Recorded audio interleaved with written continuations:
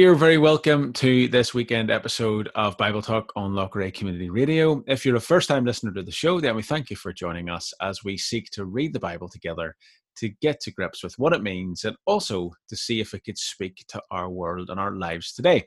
Our aim on BibleTalk is simply to let the Bible do the talking, and Jonas and I will simply read over some of the Bible together each week, and then we'll talk about what it means and answer some questions on maybe some of the things that we didn't understand as we read it. This is our third week in Mark's Gospel, which is an eyewitness account of the life and teaching of Jesus, one of the, I suppose, most important historical figures that many feel walked the earth. And so it's important for us to see an eyewitness account of his life. And as we've seen so far, there are quite a few cultural and historical things that we need to get our heads around, as things were quite a bit different to the world that we live in now. And as we're going to see today, there are some teachings of Jesus and some rules and regulations and different things that we'll encounter that maybe seem a bit strange to us. But once we explain them and walk through them, they'll hopefully be a little bit clearer.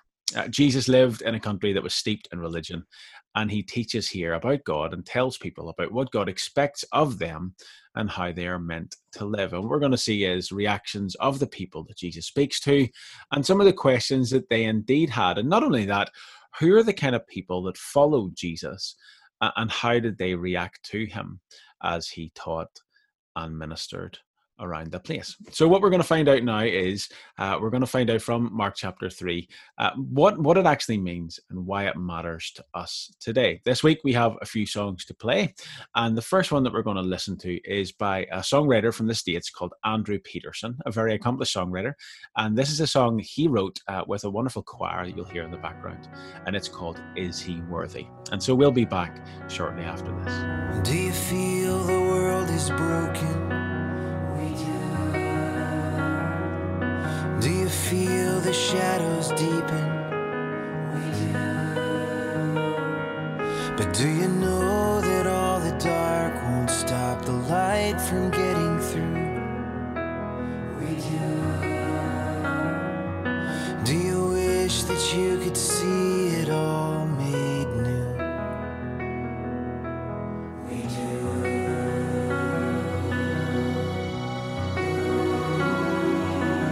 Is all creation groaning?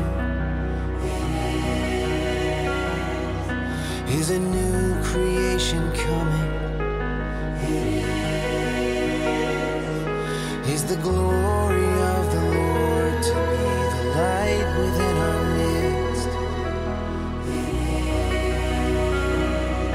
Is it good that we remind ourselves of this?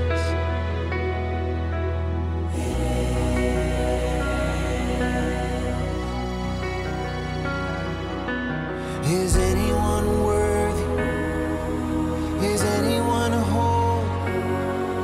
Is anyone able to break the seal and open the scroll?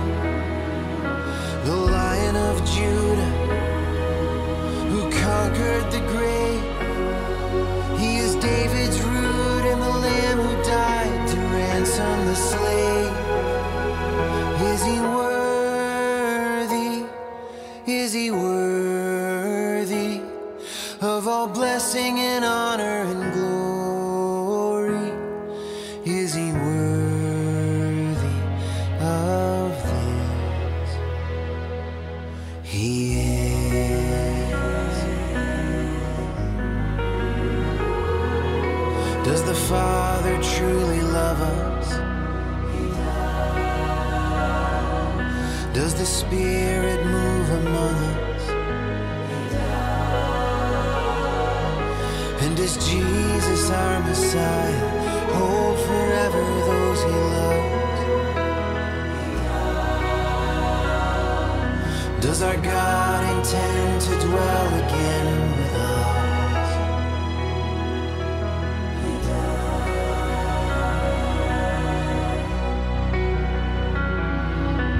Is anyone worthy? Is anyone whole? Is anyone able to break the seal and open the scroll? The Lion of Judah, who conquered the grave, He is David's root and the Lamb who died to ransom the slave from every people and tribe, every nation and tongue. He has made us a kingdom and priest to God to reign with the Son. Is he worthy? Is he worthy of all blessing and honor and glory? Is he worthy? Is he worthy? Is he worthy of this?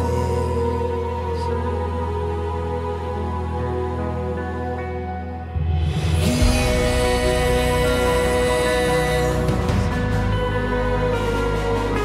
is he worthy?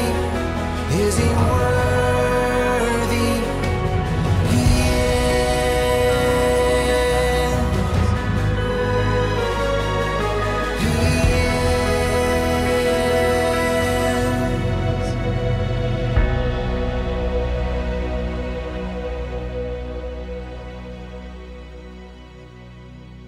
Yeah, so Jonas, how are you today? How did you get on this week?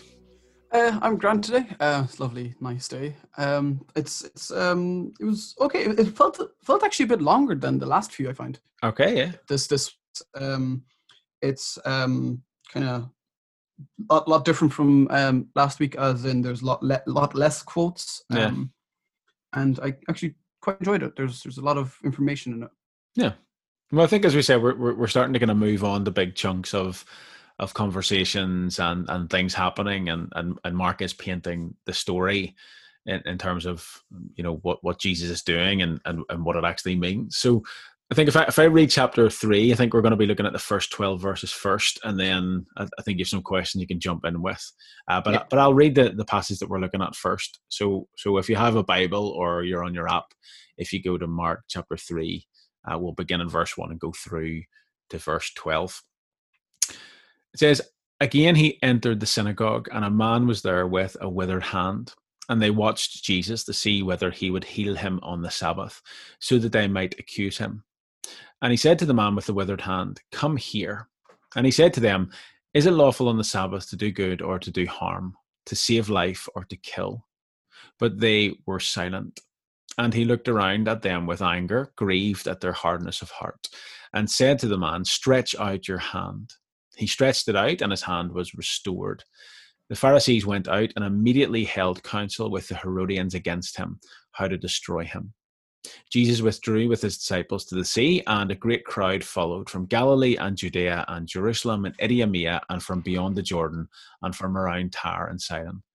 When the great crowd heard all that he was doing, they came to him, and he told his disciples to have a boat ready for him because of the crowd, lest they crush him. For he had healed many, so that all who had diseases pressed around him to touch him. And whenever the unclean spirits saw him, they fell down before him and cried out, 'You are the Son of God.' And he strictly ordered them not to make him known." Yeah, so Jonas, what jumped out at you there? There was something we haven't heard these people before. Herodians, yeah, there you Yeah. go. Yeah, well done. Yeah, I've never heard of them before in the entire story so far, have we? Yeah, no, we haven't heard of them so far. Within the gospel accounts, within the 4 gospels, Matthew, Mark, Luke, and John, in Matthew and Luke that tell of the nativity of Jesus, the birth of Jesus, we meet one of the Herods. So the Herodians are basically the followers of the Herods. I think if you remember last week, we talked about the fact that Rome ruled most of the world at this stage, and what they did was they basically set up encampments in the nations that they'd conquered and oppressed them. And so Rome ruled Israel at this time, but because Rome was such a mighty and kind of crazy large empire, they didn't actually have enough soldiers to keep everyone in check. So what they did was they normally set up like a ruler as a puppet to kind of rule the local area for them. And they gave them a little bit of an army and told them kind of like keep all the people in check. And the word Herod is basically the family name of a family who the Romans had set up. And so we meet the Herod the Great, who is the kind of first and seen as the greatest. We meet him actually in the birth of Jesus. He is the king that the wise men go to, and he is the one that puts all the babies under 2 to death in order to try and wipe out Jesus, who is seen as the king of the Jews. And so this Herod was a bit crazy. He had a bit of a brutal death as well. He wasn't a very nice person. And then when he died, he had 3 sons that couldn't agree really on who was going to take over. And so they separated Israel out into 3 main territories. And so the Herod that we're talking about here, the Herodians, the Herod that they were the followers of, was one of Herod the Great's sons, Herod Antipas. And we're actually going to meet him a couple of times in the story because, where Jesus was in Capernaum, that was his little ruling area. And so we're going to meet him in a little while, especially with regards to John the Baptist that we met in chapter 1. But these guys basically were political followers of Herod, and they were seeing Jesus as somewhat of a revolutionary who was going to, cause a few issues. And so what you have here, which is really interesting for the story, is you had the Pharisees and the religious leaders who were to be responsible for the religious life of the nation of Israel, and they had issue with Jesus because he was teaching against them in a sense. Then you have the Herodians, who are the political leaders and the ruling class, and they had an issue with Jesus because he was causing issues with crowds, and the Romans were starting to get on their back. And throughout history in this time, the religious people and the Herodians hated each other. They absolutely hated each other. And yet here they have coming together in order to basically stand against Jesus, which happens all the way through. The kind of enemy of my enemy is my friend. And that's what they see here. So they start getting wind of Jesus. They start finding issue with him. The Pharisees go to them and say, look, religiously, this guy's causing issues. Socially, this guy's causing issues. We're going to have to stop him. And so that's who the Herodians are. Also, they were like trying to find a cause into how they were trying to work out on how to stop him. Or could you, back then there was kind of laws to protect. Like, obviously Jesus hadn't done anything wrong at the time. Yeah. So they couldn't just kind of throw him in jail, could they? So, well, the thing is that's the interesting thing, because they try to, because the people who decide whether someone has done wrong religiously would be the leaders, the Pharisees that we've learned of. Politically would be the Herodians, and then the Romans kind of stayed out of it unless you were causing massive issues. And then if you were causing massive issues, then the Romans stepped in. But when the Romans stepped in, which they did throughout history, and again, spoilers, the Romans didn't mess about. They arrested someone, they beat them, they flogged them, and they crucified them. And that was what the Romans did when they got involved, because it was the greatest warning to people. If you mess with Rome, you get killed. Now, we're going to find Jesus getting in trouble with the Herodians and the Pharisees and the religious leaders. But then finally, obviously Rome gets involved, and that's when Jesus is crucified. So, all of this is kind of building up toward that point. But here at the moment, they're just a bit annoyed with him. However, as it goes on, they realize that he's going to cause them more issues than they thought initially. Yeah. And something else that kind of was just kind of, I was kind of thinking of this is, so in the second part, you say that all the people who were diseased and they all came to him, they all came around him and things to try to get healed and obvious reasons. But if diseases can be transmitted through touching, as we are all well aware in this day and age, would he have actually been able to catch, would he have got diseases, or is there any account of this? Or that's kind of the point that Mark's making here. You see, disease in that day, there were incredibly apt scientific advances in that day. We kind of think these guys didn't know what they were doing, but they did more than we would probably understand. And so they did realize that certain diseases were unclean, as they say here. And if you touched someone, then you could transfer it. And so whenever a person was unclean, what sometimes the broader public thought was that they must have done something to deserve it. And that actually stands with us today, in the world, that a lot of people think, well, if you're sick, you must have done something. Or, if you got sick, well, I didn't deserve to catch this. But in that day, there was a lot of superstition around it. And yet, what it also meant was that if you were sick, you were completely isolated. So a person who was sick with a contagious disease, say, for instance, leprosy, which is named in the gospel accounts a lot, they were completely ostracized and alienated. They weren't allowed to see their family. They weren't allowed to touch their family. They weren't allowed to go to the temple like our churches to kind of worship. They weren't allowed to do anything until they were clean again. And they spent nearly all of their kind of money, life savings, in order to get clean, many times, not actually getting, healed. And so people didn't treat people who had contagious diseases very well, even within their own families. And so, as I said, for someone to come and say that they wanted to touch Jesus, for most people, that was a complete no-no. And yet, what Mark is showing us, that when an unclean person touches Jesus, he doesn't become unclean. They actually become clean themselves. And that's what Mark, and he shows us it over and over and over again here, because it actually is a promise of the Messiah. The Messiah, the promised one that we've been, looking for throughout Mark's gospel, that Mark's showing us that Jesus is, that he would bring healing. Not that he would be a healer in a sense, but healing would be found in him. And so Mark's saying, look, these guys touched Jesus, but unlike an ordinary person or a doctor, they didn't infect him. Jesus, in fact, infected them with cleanliness.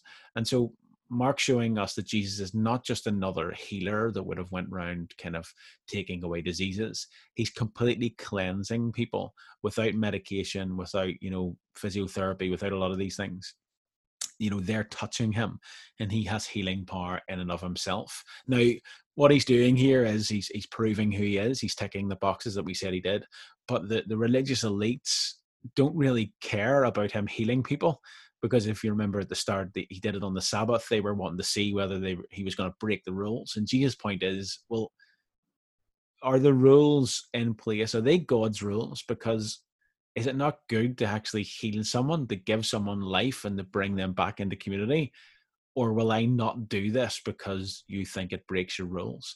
And so Jesus is kind of pushing the kind of envelope with the religious leaders, saying to them, like, you would have me not help this person because you think it would break your rules. And yet, as these people understand who I am, as they touch me, they'll become clean. And so even though he's doing this to prove who he is, the religious leaders do not care who he is or even care what he does.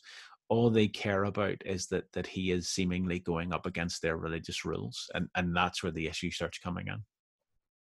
So kind of it's him breaking the rules, kind of blinding them to seeing what he actually is doing in a way. Yeah, and again, the thing is, and that's what Jesus is doing. He's not breaking God's rules. He's breaking the rules that the religious leaders have set up. And that's what he's showing them over and over again. Like, you think I'm breaking the rules, but you've actually made these rules up. You think you're doing it to protect people, but what you're doing, like, as we said, Jesus didn't come for the kind of elites or the wealthy or the educated or the perfect. He's actually come for the people that no one loves, no one wants. And he's coming for the poor, for the broken, for the sick. And that's where the issue comes for, these religious leaders. If you only knew who these people were, you wouldn't let them touch you. And Jesus says, no, this is exactly the kind of people that I've come for. And that's so important as we see the life of Jesus. Yeah, and he proved that last time as well, didn't he? Yeah. He said, we went over that last time. Yeah. So we're going to see it over and over again, but it's a good point to keep going back to, because it's a good point to remind ourselves of. Yeah. So at the end of that, we'll go to another song. We're going to listen to a band called City of Light and their acoustic version of Christ is Mine Forevermore. And so we'll be back in a few moments with the continuation of Mark chapter 3.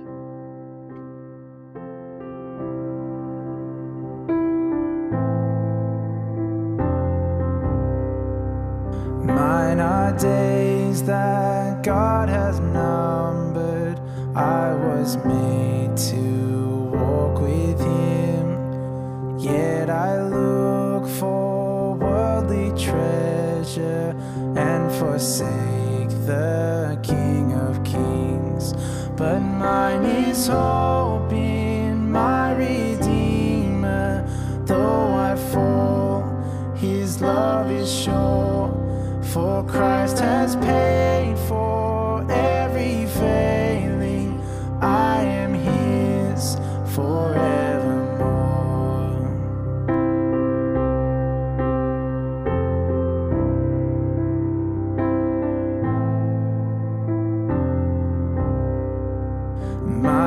tears in times of sorrow, darkness not yet understood. Through the valley I must travel, where I see no earthly good. But mine is peace that flows from heaven, and the strength in times of need. I know my pain will not be wasted. Christ completes his work in me.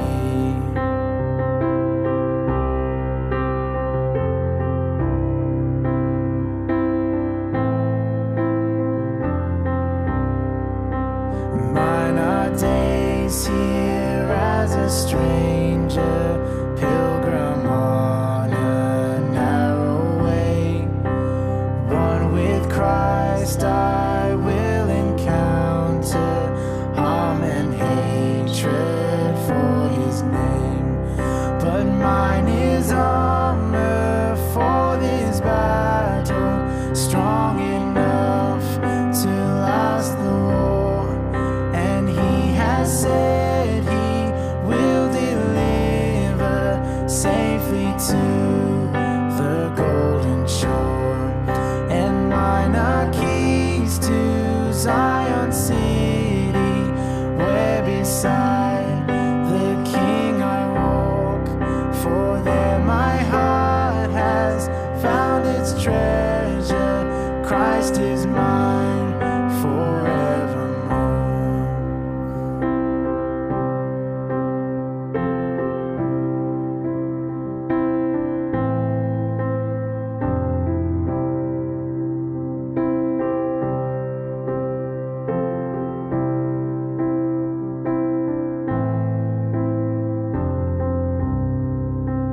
Come rejoice now, O my soul, for his love is my reward. Fear is gone and hope is sure. Christ is mine forevermore. Come rejoice now, O my soul, for his love is my reward. Fear is gone and hope is sure. Christ is mine forevermore. Come rejoice now, O my soul, for his love is my reward. Fear is gone and hope is sure. Christ is mine forevermore. And mine are keys to Zion city, where beside the King I walk. For there my heart has found its treasure. Christ is mine forevermore. Christ is mine forevermore.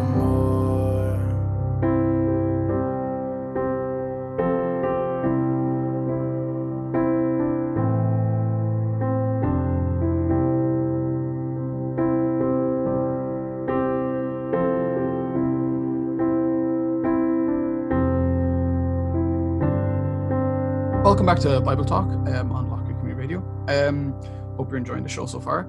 If you haven't already, you can follow us on Facebook. The Facebook page is Bible Talk Lockray, where you can follow us to be updated on any news and the show as well.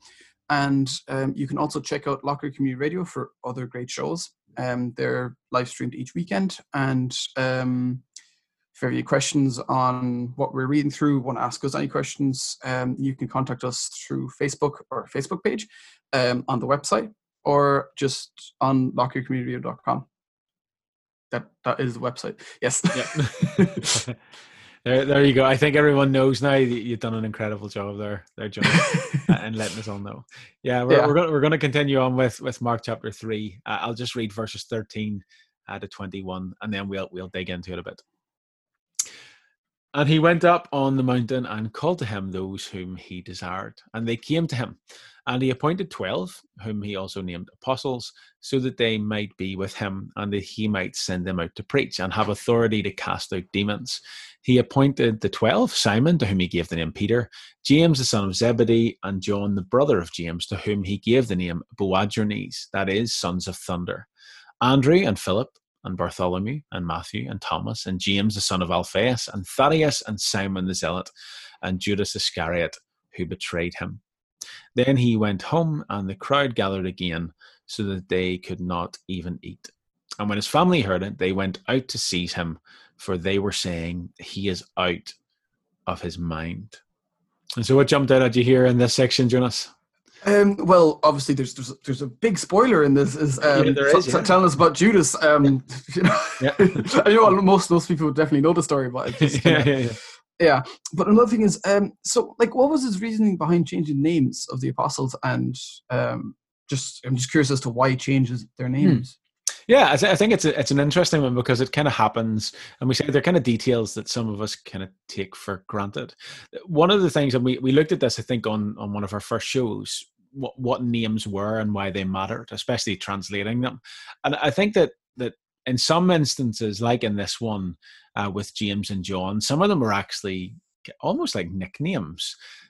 We actually see James and John throughout the Gospels, and they are in the inner circle, as I said, with Jesus. Peter, James, and John kind of go into a little kind of huddle with Jesus at times.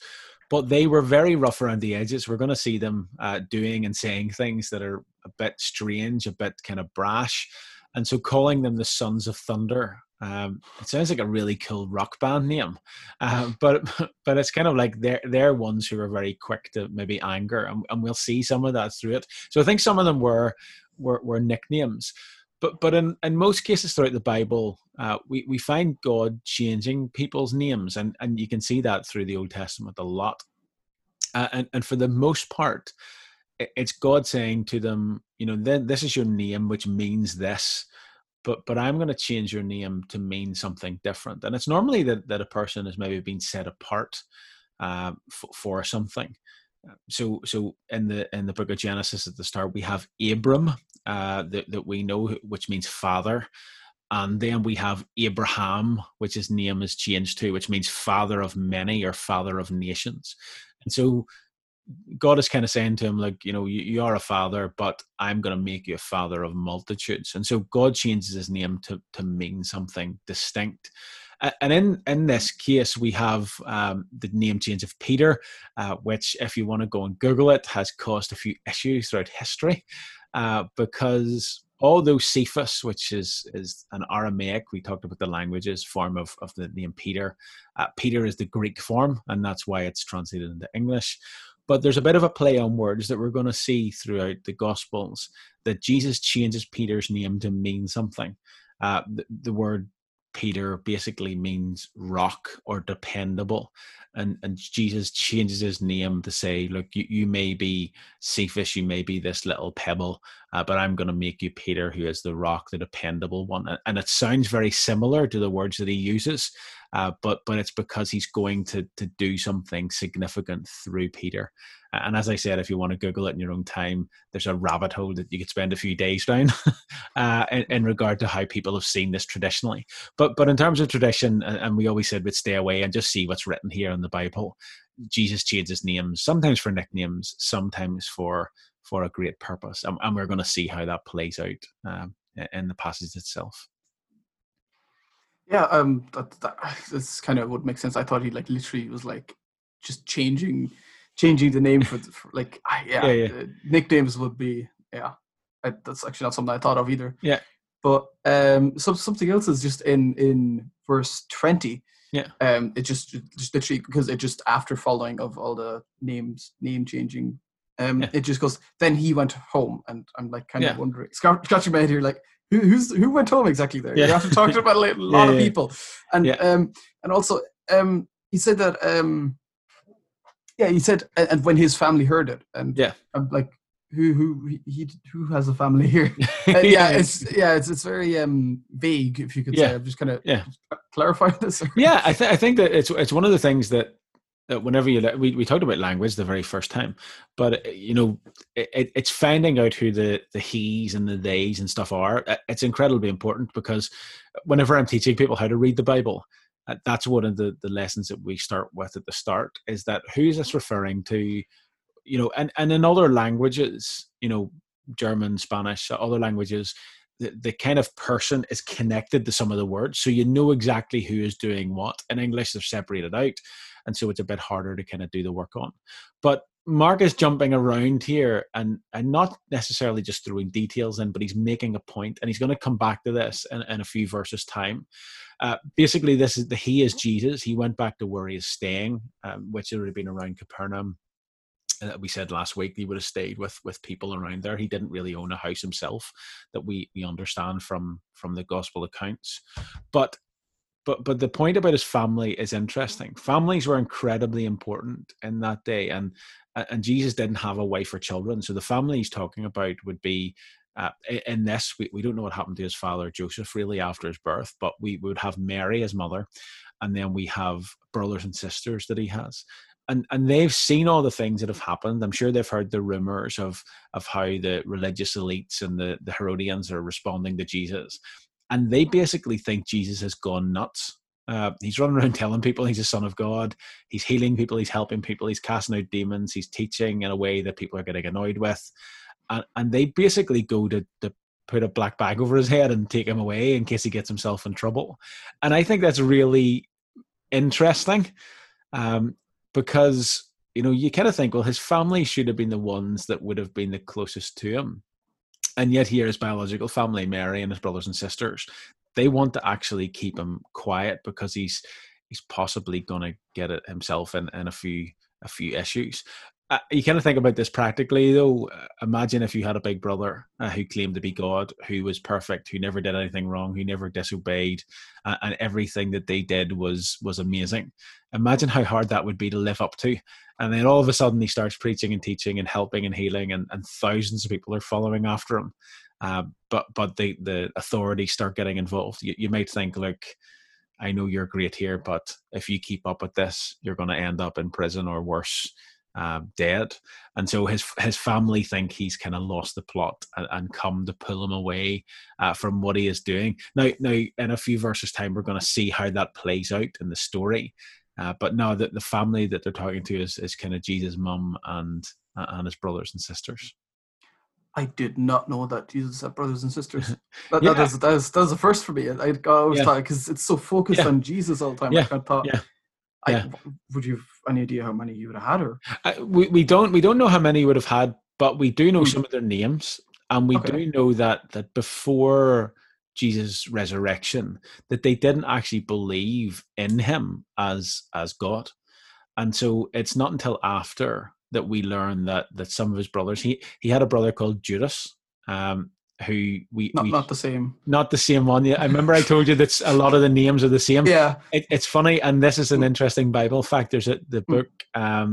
It's the second last book in the Bible. It's called Jude, and many people think that was written by the kind of brother of Jesus, who is Judas. But because people didn't want to be called Judas, you can imagine after Judas Iscariot that they changed his name to Jude, so that would be remarkably different. But he also had a brother called James, who didn't follow him until after his resurrection. But then James became one of the leaders in the early church, and he also wrote the book of James that's in the New Testament as well. And so we do know some of his brothers' names. It's the same with Peter, and many people believe that Peter wasn't married. But then in one of the gospel accounts, it says that Jesus heals Peter's mother-in-law. And the last time I checked, you don't get a mother-in-law unless you're married. And people can make up their own reactions to that. But there are so many details that we skip over and skim over. But they're quite interesting once you kind of dig into them. There are a lot of people that believe that Jesus didn't have brothers and sisters, but when you read it in black and white, it's hard to kind of disagree with them. Yeah, so we're going to listen to another song, and then we'll kind of get back into that, and we're going to see a little bit more of Jesus' family and why Mark brings it in. But we're going to listen to a song now by Dustin Kensrew, and this is an acoustic version again of his song Grace Alone. So we'll be back in a few moments here on BibleTalk. I was an orphan lost at the fall, running away when I'd hear you call. But Father, you worked your will. I had no righteousness of my own. I had no right to draw near your throne. Father, you love me still. And in love before you laid the world's foundation,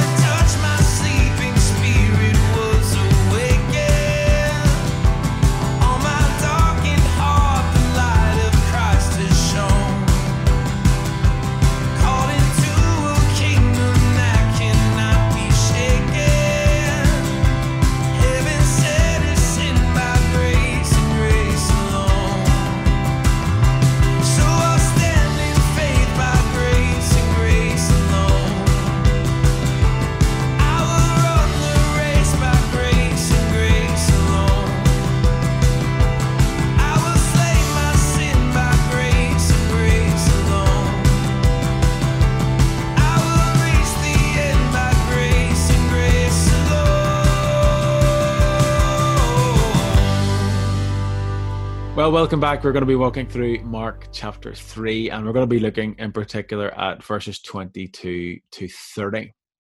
It says, "And the scribes who came down from Jerusalem were saying, 'He is possessed by Beelzebul, and by the prince of demons he casts out the demons.' And he called them to him and said to them in parables, 'How can Satan cast out Satan? If a kingdom is divided against itself, that kingdom cannot stand. And if a house is divided against itself, that house will not be able to stand. And if Satan has risen up against himself and is divided, he cannot stand, but is coming to an end. But no one can enter a strong man's house and plunder his goods unless he first binds the strong man. Then indeed he may plunder his house. Truly I say to you, all sins will be forgiven the children of man, and whatever blasphemies they utter. But whoever blasphemes against the Holy Spirit never has forgiveness, but is guilty of an eternal sin. For they were saying, he has an unclean spirit.'" So, Jonas, what pops out at you here? A new word again. Okay. It's Beelzebul. Yeah, there we go. Very well yes. done. Just kind of wondering. I have not heard that before. What does it mean now? Well, the word that it's actually referring to, Beelzebul, it's actually linked to what Mark is showing us about demons here. Now, this is a weird thing to think about, but it's actually a part of life for these people that has kind of drifted a bit into the background for us. We're not really sure exactly of what's going on, but it appears that people are possessed by demons. Now, the Bible doesn't say how, it just says that they're real. Now, what normally happens in our world is that people go one of two poles, really. They either dismiss it completely and say there's no such thing, or else people are fascinated by it to an extent that they think everyone has a demon and they're running around like they're part of The Exorcist. And it gets a bit strange. The Bible just says, look, this is real. And there are still people in the world today that would claim that this is real. And so if the Bible says it's real, then it must be to an extent. But we don't actually understand how this happens or how it manifests itself. But Mark is basically saying to us that Jesus comes and there are people who are possessed by demons, and Jesus heals them in a sense, and they're no longer possessed. Now, what is happening here and what Mark's trying to show us is that the religious leaders have come and said, you're able to control demons because you're basically a demon yourself. He introduces us to another character in the Bible, and that is of Beelzebul or Satan or the devil, and that kind of person is referred to by these different names. So the word Beelzebul means Lord of the Flies. If you think about what it refers to, well, then what they're pointing out is that whenever there's death, flies gather. And so he's basically the Lord of Death, the Lord of the Flies. Satan is from the word Hasatan, which means the accuser, is the one that accuses people and basically stands against people to condemn them. And so all of these different words kind of mean different things about the same person, really. And so it's God's enemy, the devil, Satan. And that's what Jesus is saying to these leaders here. They're saying that you have the power to do these good things because you're possessed by the devil. And Jesus said, well, if I'm possessed by the devil, why am I working against the devil? If I'm working with the demons, why am I getting rid of demons? And the funniest thing here is, and this is what Mark's bringing in, which is a bit of comedy, really, is that whenever the demons talk, they know Jesus as the Son of God. And so the demons understand who Jesus is, and they, in a sense, respect him as such. Whereas the religious leaders are cursing Jesus. Now, if you were to kind of paint that into two pictures to say, if you had a religious leader and a demon, who would be the one that would honor Jesus as he is? Well, you would probably say the religious people. Whereas Mark's kind of saying, look, the demons have got proper theology here. They're kind of giving the right answers to the questions. Whereas these religious people who should know better, they're cursing Jesus and saying that he's demonic. And that's what Jesus is saying here. Look, if you tell people that God is doing demonic and evil things, well, then you will not be forgiven of that.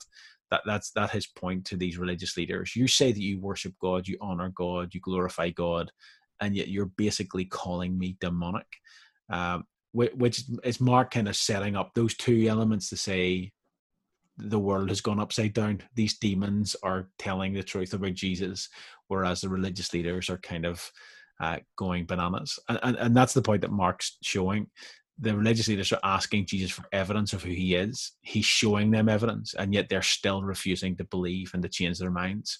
And it just shows you that, no matter how much evidence that some people are shown, they will refuse to accept Jesus and trust in who he is because they have another agenda. And that's what Mark is kind of showing with these religious people here. Yeah, that's quite just kind of thinking like I always wonder why it always says pretty much along the same lines as when he casts a demon out, is he does not permit them to speak. Yeah. And I was always thinking, I was like, I mean, yeah, okay, it makes sense, but like when you say that they know exactly who he is and they don't, they actually honor it. Like because it says exactly the same every time, doesn't it? Yeah. Almost. Yeah. Well, it does, and we're going to see. I'm glad you picked that up because Mark has Mark keeps Jesus' identity as Jesus does secret up until halfway through the book, and we're going to learn about that in chapters 8 and 9. That something happens that all of a sudden Jesus says to people, "I want you to tell people about me now." Up until that point, Jesus says, don't tell anyone. He heals people, don't tell them that I healed you. He casts out demons, don't tell people that it was me. And you're kind of thinking, that's really random. He's not a very good marketer, Jesus. But as we talked about before, what he wants to be known as who he is, not what he does for people. And again, that is going to be the key, because as soon as he starts revealing to people explicitly who he is, then he tells them, like, don't tell people who you think I am. Tell people who I say I am myself. And that is a big change in the Gospel of Mark, as we'll see a bit later on. yeah, I always thought that was a strange thing as well. But it's very common in the start of Mark's gospel. And something else. Yeah, sorry. Right. just cutting kind of thing. Parables. I've no idea what this is. I was going to ask you. You know what parables are to explain? Yeah, we're going to get into parables in a little bit. Parables are basically stories that Jesus tells in order to uncover the meaning of something. Now, parables get a really strange rap because people think Jesus tells parables to make things clearer. So he tells a little story in order to help people understand stuff. Whenever we read parables in the Bible, the opposite is true. When Jesus tells a parable, people seem to get more confused. Now, that's a really interesting point, but one that we'll see, because the religious leaders always look for hidden meanings. They look for hidden words. And Jesus tells people these stories. And what happens is the non-religious people get the story immediately, but the religious leaders are confused. And we're going to see this play out. Like, Jesus tells these stories that once we understand them, like, not normally we kind of we know these off by heart. So the parables like the prodigal son or the good Samaritan, everyone has heard of these. And once we realize what they are, we realize the point that Jesus is making. But the religious leaders just don't have a clue what he's talking about because they are so blinded to their own rules and regulations. So no, that's a good thing. That'll come up again and again, but it's important. Yeah. So we're gonna listen to another song now before our final part, and it's by a band in the States called Sovereign Grace, and this is their song "All Praise to Him."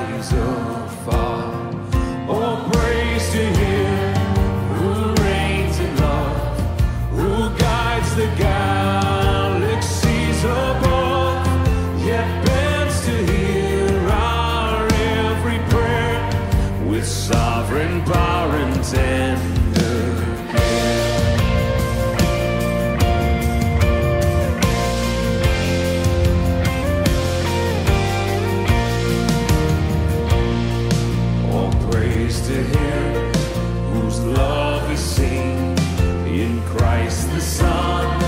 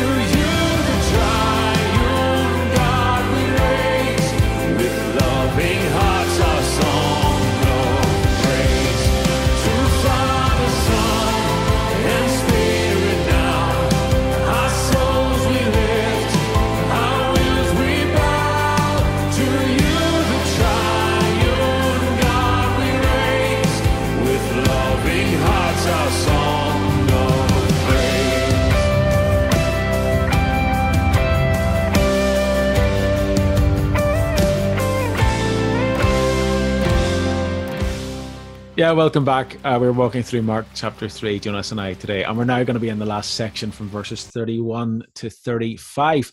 And they say, and his mother and his brothers came, and standing outside, they sent to him and called him. And a crowd was sitting around him, and they said to him, your mother and your brothers are outside seeking you. And he answered them, who are my mother and my brothers? And looking about at those who sat around him, he said, here are my mother and my brothers. For whoever does the will of God, he is my brother and sister and mother. Okay, Jonas, we looked a little bit at the last time about the family element here, and here Jesus is directly teaching on it. So I hope you've held all your questions back until now. Yeah, there's a lot of it. There's a lot of confusion to me. Okay. Now having learned that he actually did have brothers and sisters, and then it's just so there's mothers and brothers outside. Yeah. And then there's mothers and brothers and sisters inside. Yeah. So yeah. Which one would be his actual family, and how does he refer to them in the sense to the other people that are there? Yeah. I love your questions because they use all the right words that people should use. I think whenever people know a bit about the Bible, and this is why, whenever we talked at the first that you hadn't really read the Bible before, and so you're just really reading what you see. I think that's what I love about this, because so many people come with so much tradition or knowledge or whatever, and it dictates things. Whereas, as I said to you at the very beginning, if you just read the Bible, it's actually a lot clearer than you probably think. And so what Mark is showing us here, and especially in this chapter, is that there are insiders and there are outsiders. There are insiders are people who understand who Jesus is, and then there are outsiders who either don't understand or don't want to understand. And so what we're going to see all the way through the Gospel of Mark is that the people who are the insiders, the people who you think get it, are not the people that you think should get it. And so if I were to say to you, insiders and outsiders, religious people versus demons, you would probably immediately think, well, the religious people are the insiders, of course, and the outsiders are the demons. And Mark says, like it's the opposite way around. Whereas here is Jesus' biological family, his mother and his brothers and sisters, and then you have these random people who have followed after him. Who's the insiders and who are the outsiders? And you think, well, of course, Mary and his brothers and sisters are the insiders because they're his family. And Jesus says, well, no, that's not the case. Because if you remember the last time, his family came and got him because they thought he was going crazy. And they weren't really listening to him. They weren't really wanting to follow him. They were kind of like, you're going to get yourself in trouble here, son. Let us take you away from this. And so Jesus is kind of pointing out to something that's not only relevant here, but in our world today, because especially in Ireland, if your mommy tells you to do something, you do it. If your family are getting a bit annoyed with you, you better listen to your family because, blood is thicker than water. But Jesus is kind of saying here, I have brothers and sisters, and I have brothers and sisters. I have those who are insiders and those who are outsiders. And it's a bit of a standoff because, they don't even go into the house to speak to him. They stand outside and say, tell Jesus his mom and his family are here and tell him to come out. And so Jesus has you can imagine that, if you and I were at a party and someone said, your mom and dad are outside, everybody knows what that means. You better come quick. You're in trouble. Now, I wouldn't recommend saying my mother and father are inside this party because you might get a clip around the ear. But anyway, that's the point that Jesus is making. People are watching him to see, is he going to listen to his family here, his mother and his brothers and sisters, or is he going to continue to teach and to do ministry that he said that he has come for? And so Jesus makes a point here to say, like, this is about family. But my family are those who do the will of God. And what he means by that is I've come as God to teach the truth of God. And if you listen to, if you obey, and if you do God's will, then you're part of God's family. Now, what he is kind of saying here is that for Mary and for his brothers and sisters, they may be his biological family, but unless they actually listen, hear, and do God's will, well, then they are acting in their own interests and not the purpose to which Jesus comes. Now, that was an absolute shock. It would have been incredibly controversial in that day. It's incredibly controversial in our day. There are still some nations in the world that say you were to become a Christian, that families would disown you. Your family would, you would lose your family. In some cultures, your family would actually have a funeral for you, because they would say that you're now dead to them because you've dishonored their family. And that would have been the same case in this day. And so for Jesus to say that about his mother and his family, unless they do the will of God, then they are not my family. That's a really shocking thing. And so Jesus is looking to all these people inside the house, in a sense, who are, weirdos and outcasts and a strangest group of people. And he say, people may not like you. People may think you're outcast. People may think you're idiots, and no one wants anything to do with you. But if you listen and obey me and do God's will, well, then you're my family. And I think that is an incredible statement to make, but it also shows the seriousness of what Jesus is teaching. Just knowing who I am is not enough. You must listen, you must obey, and you must do the things that I'm saying as well. That answer your question? Yeah, it does. Do you have any idea how they reacted to him saying that? We don't necessarily get an idea directly, but for the most part, we know that some of them followed after Jesus from a compassionate point of view, as in he was still their brother, but we don't really get a sense that any of them truly followed Jesus until after he rose from the dead, because there's nothing, your brother can run around telling you that he's the Son of God, and you can go, yeah, that's right, you've just got a wee bit above your station, you've gone crazy. But if you watch your son or your brother getting crucified and come back to life, that will maybe make you listen a little bit more.